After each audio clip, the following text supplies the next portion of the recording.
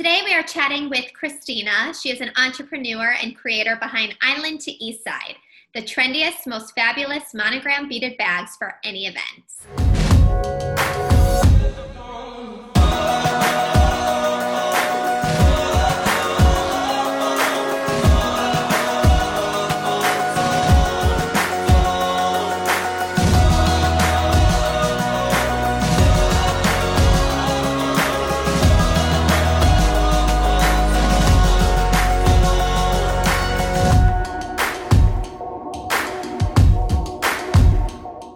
So today we are chatting with Christina. She's an entrepreneur and creator behind Island to Eastside. They're monogram beaded bags that you could wear for any event. Hello, well, thank you so much for joining us today on the podcast. Thank you so much for having me. I'm so excited to be here. So I'm obsessed with your bags. I even have mine right here with me. I got this for my wedding. Oh, you're so cute. I love it. Postponed, which you're a Corona bride too, right? Yes, I am. So I'm so happy that we can relate in this realm, because it's definitely been a tough year for everyone, obviously, but brides especially. And having, such a big bridal business with the bags, of course, like you mentioned, my heart goes out to everyone that is in our situation. So. Absolutely. Okay, so I want to talk about you as an entrepreneur and your company. So I remember when I first saw your bags online, I was like, oh my gosh, this is like the hottest thing. I need to have this. Kind of backtrack a little bit, because I want to talk about you where you had a full-time career, and then what made you kind of jump and start your own business. Sure. I always really knew, to be honest, that I wanted to work for myself. Even in college, honestly, going back as far as remembering my high school years, I feel like I always had this very hustle type mentality. Just loved work, loved making money from a very young age. So obviously, after graduating college, I think that it's pretty typical of our generation to be advised, you go into corporate and you start your career and you make your mark. So I did exactly that. And I ended up I graduated with a degree in fashion merchandising. So I ended up, my first job was in corporate sales for a large apparel company, which I absolutely loved. And it was the type of thing that I kind of fell into sales instead of merchandising, which I was happy with because I'm a people person. I love chatting and I love selling. So I stuck with that for about 7 years. And honestly, it sounds so cliche, but I had this itch inside to just want to start something of my own. So I had a jewelry business when I was younger, kind of like selling in home, a little like social selling type of business. So you've always had that entrepreneur in you. Yeah, I really did. And I think it just sounds so cliche, but it's honestly the truth. Right. And I think it's one of those things that you either have it or you don't. Mm-hmm. And I've kind of it's always been a part of my nature. But I think too, it's, there's so many people who have so many ideas and they're like, I would love to start this business. Yeah. And there's a lot of people who get comfortable in their 9 to 5, and it's scary to take that jump because you don't know if it's going to succeed or fail. For sure. So when you were kind of making that decision, like, I know I want to do this, and you went with your gut and you did it. Can you talk about that experience?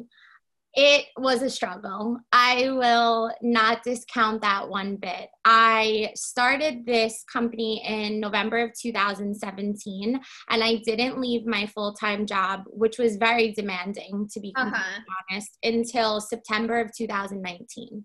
So it was almost 2 full years that I was working full-time. I don't even want to say like 9 to 5, because that really wasn't the culture of where I was at. Right. And then doing this on the side.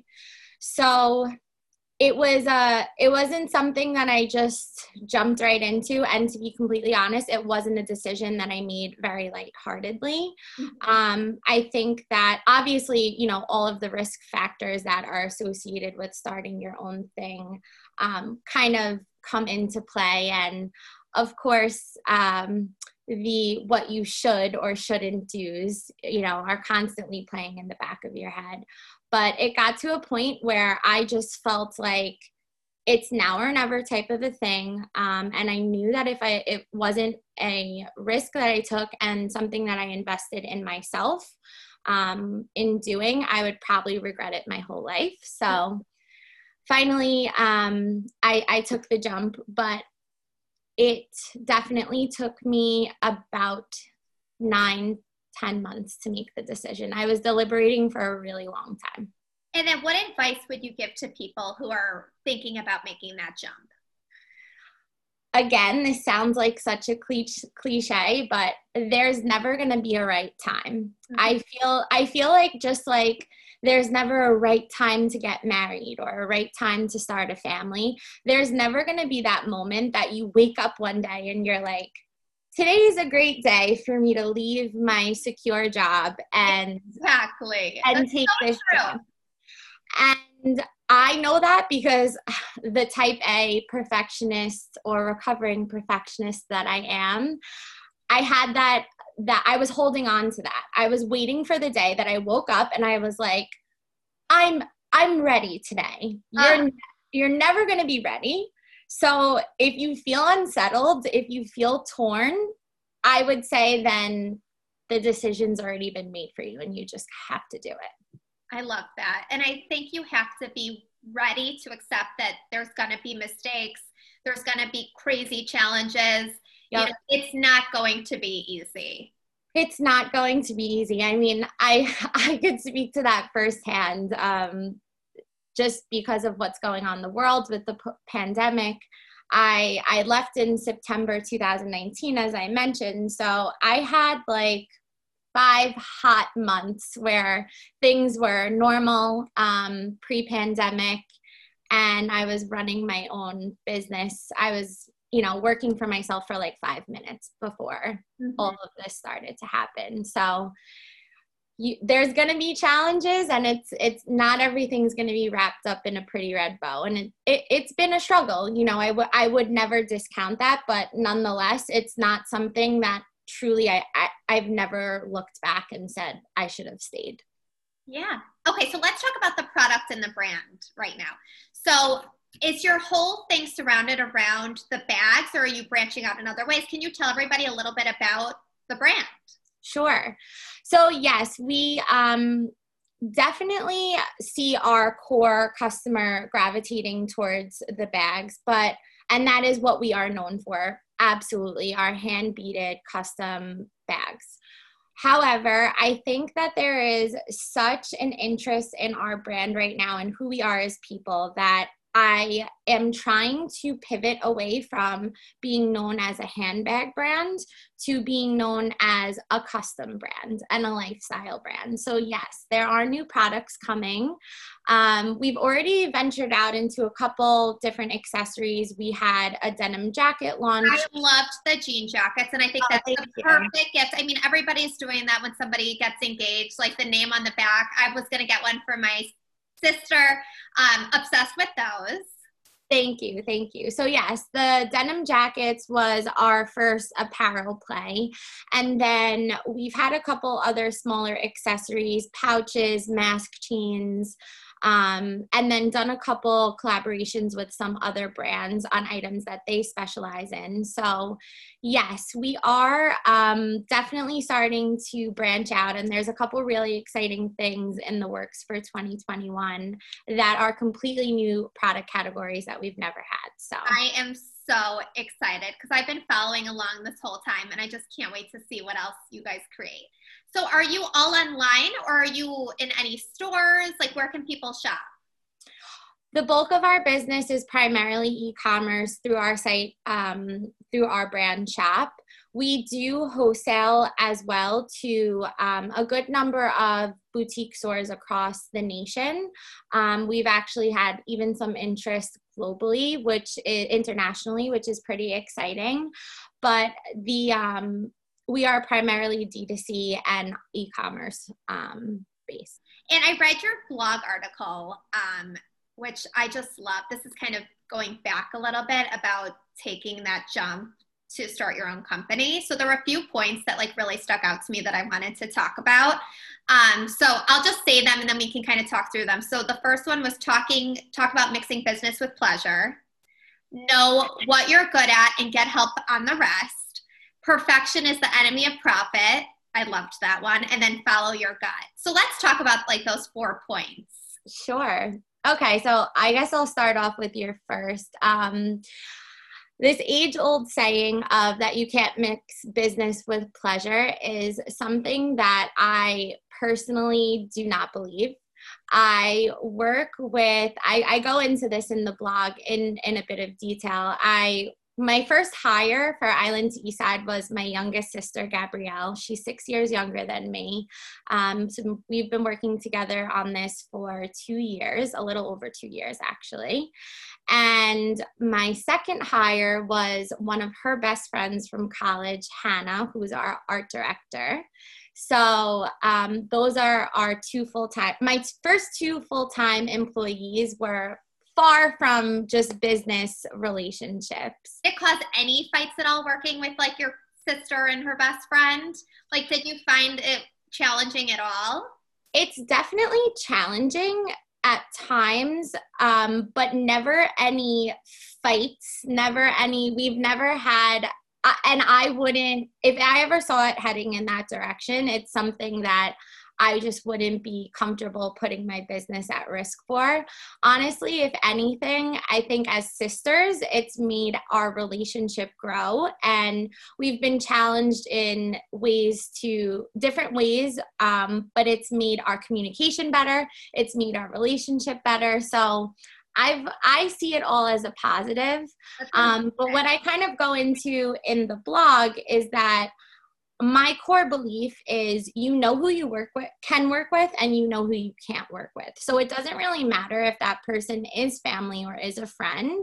I think if you are intuitive enough about what you need for your business and what you need for yourself and what kind of support system you want to have around you, whether that person is a friend or a family, you'll know either way if you can or cannot make it work with them. So that's like a myth that I feel like we've definitely defied here. You seem like such a bubbly, positive, amazing person. So I feel like anybody can work with you. Thank you. Thank you. Next one. So know what you're good at and get help on the rest. That is so, so important. So let's talk about that a little bit.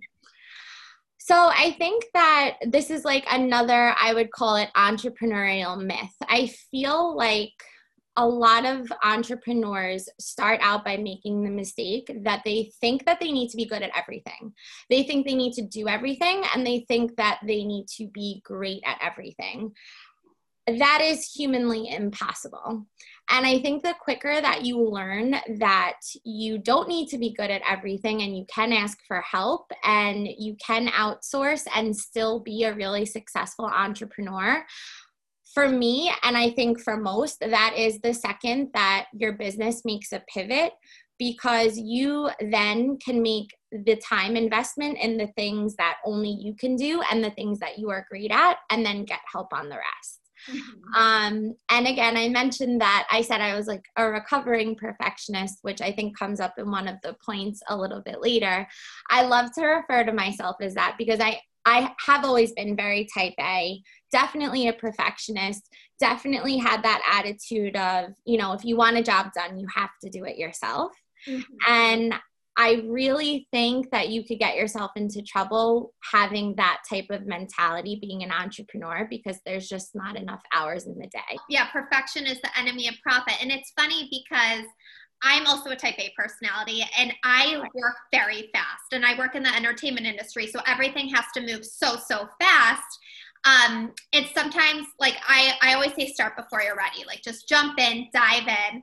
And then my mom's a TV producer. So she's a little bit the other way because she's a perfectionist. So sometimes it takes her a little bit longer. I've learned through my own personal experiences that perfectionism, kind of like your mom, has slowed me down. And I think that there is something to be said about wanting things done right and vetting through all opportunities. And you need to pick and choose which ones you are going to obsess over. For me, this really resonated in the beginning when I was launching the brand and launching the website and the Instagram. It's really easy to get caught up in like all of the things that you don't have, you know, budget for the professional photography and videography and having the site be exactly how you want. And for me, it was a point where I really realized that I either needed to get past my perfectionism so that I could start being profitable and making money and focusing on sales, or kind of be held back by it. You know, that fear of like holding on to something until it's perfect. You kind of just have to like let it out into the world.